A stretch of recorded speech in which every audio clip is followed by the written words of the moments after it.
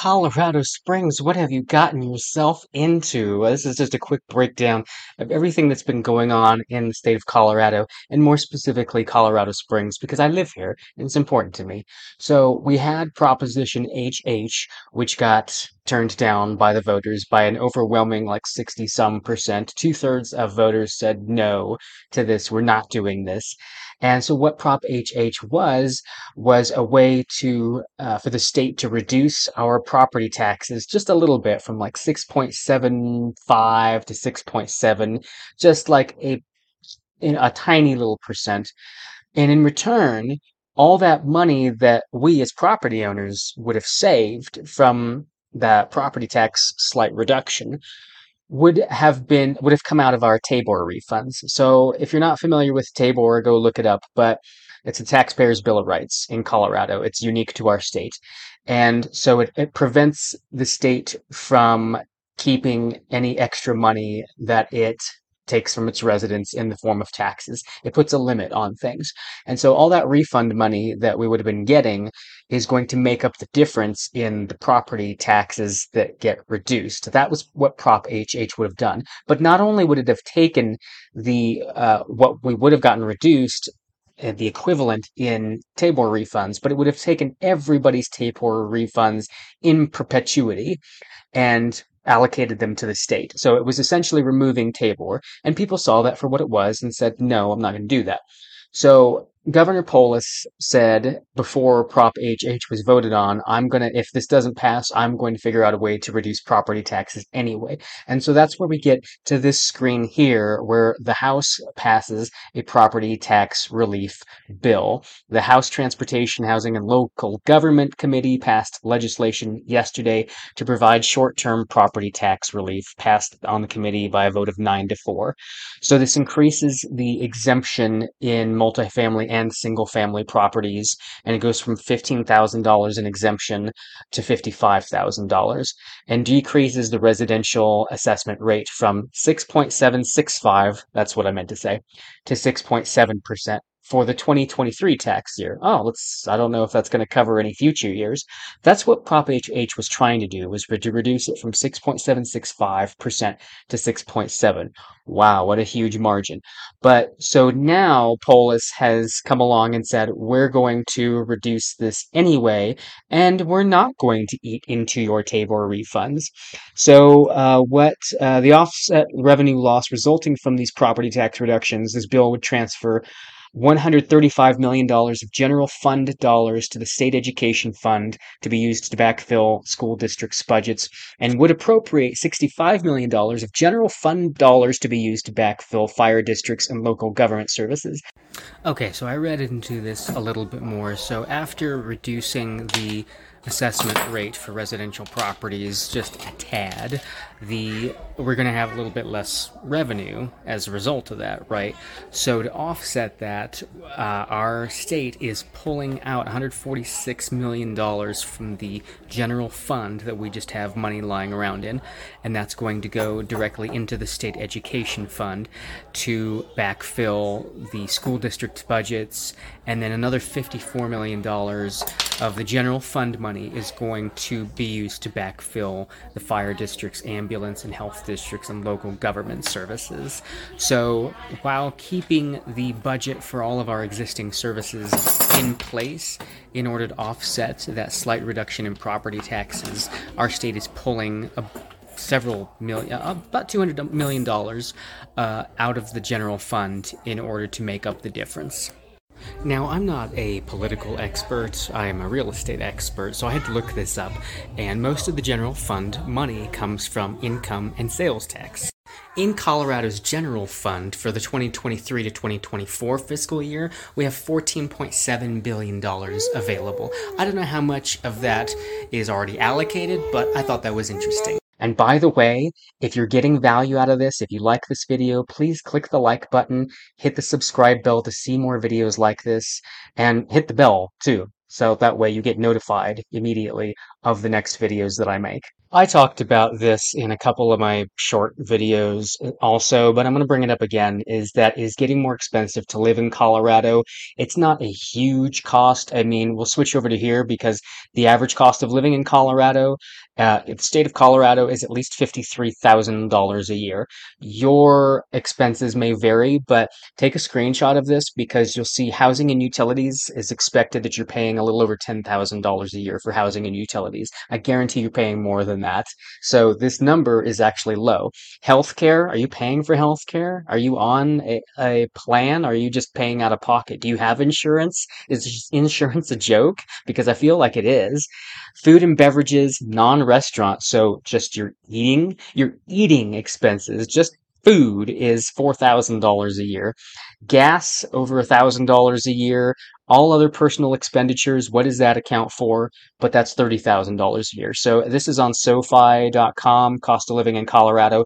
You can scroll down to see Colorado Springs, the typical home price it says is 446,000.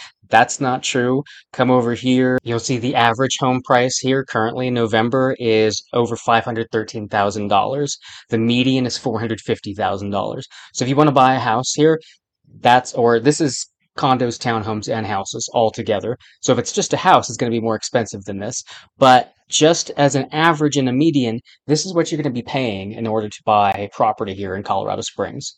So if you work in like IT or tech and you make six figures a year, this isn't really going to apply to you. Congratulations. I mean, seriously, if you're making six figures a year, that's great. That's what you need to be making in order to live here in Colorado. Because if you're not, you end up like Justice Wilson here. This article comes from the Colorado Sun, where it's just the high cost of Colorado is what this article is about, how expensive it is to live here. And so it details this woman, Justice Wilson, misses out on her kids' sports and homework because she's driving for DoorDash and Instacart and Postmates all evening after working all day as a medical assistant. And she still falls behind on rent. The idea of owning a home for Wilson is not a dream, it's a taunt. Average rent for a one-bedroom apartment is about $2,000 in Colorado. Average price of a home, we already looked at that. In 5 years, the average price of a 4-pound whole chicken has jumped to $8.50 from $6.34. A gallon of milk was $2.99, now it's $4. Childcare, don't forget that. If you want somebody to be able to watch your kids while you're going to work, that's an additional cost. Childcare is over $1,500 a month in Denver. It's a lot more expensive to live here. And there's a lot of jobs that people work that are not considered real jobs, jobs that don't pay a living wage, jobs that you're supposed to move on from. And this unskilled labor, well, guess what? It is very highly skilled labor to flip burgers all day at a restaurant. It is grueling work to work at a fast food restaurant, among many other jobs that you could have that are just people would consider gig jobs. These are people's normal jobs. They don't have any other options. And it's not like, oh, go to college and get the skill. A bachelor's degree is the new high school diploma. Like a lot of people cannot afford to spend that money to get that bachelor's degree just so that they can stay current with everybody else. It's not feasible to get a high paying job for a lot of people. And again, if you have the high paying job, that's great. That is what you need in order to live here. So are we going to have a real estate crash? It doesn't look like it. I mean, you can see here, and this is a Fortune article, top economist who predicted the 2008 housing crash says the commercial real estate bubble is about to burst. They've been saying that for a while, but guess what? At least here in Colorado Springs, we don't have that issue. Developers did not overbuild the office and commercial spaces here, so there's not really a crash that can happen here. We don't have enough of commercial property here in Colorado Springs. Denver, maybe. Denver's got a lot more of the office space, but we don't have it down here. We have a very low skyline with not a lot of these office buildings, so there's no real opportunity to have a crash. You want to talk residential real estate crash? Come over to here to Newsweek. Will the housing market crash? Morgan Stanley gives a 2024 prediction. You want the too long didn't read? It's going to be maybe a 3 to 5% drop in home prices through 2024 is the prediction from some of these experts here. Whoopee, yippee, skippy. That's not the 30-40% that a lot of people were thinking, hoping for, wishing for. I don't think that that's going to happen. You've got a housing market correction, and that's all that you're going to get. Down here, yeah, maybe drop as much as 5% next year. And that's it, because you don't have any reason for home prices to drop. You have a low supply, you have a consistent low supply, and you have a very high demand. Colorado Springs and Colorado in general are desired places to live. The demand isn't going anywhere. We're not like Japan where the population is shrinking. Our population is growing, and people are coming to Colorado Springs from Denver, from California, from Illinois, from all these other places because the housing is cheaper here, and that's just going to drive the prices up. And one last thing is, are the interest rates going to drop? Is the Fed going to do anything? And the answer to that is no. Look at here from Reuters, Fed minutes likely to anchor careful monetary policy approach. If you come down here, Jerome Powell had this to say: inflation has given us a few head fakes. If it becomes appropriate to tighten policy further, we will not hesitate to do so.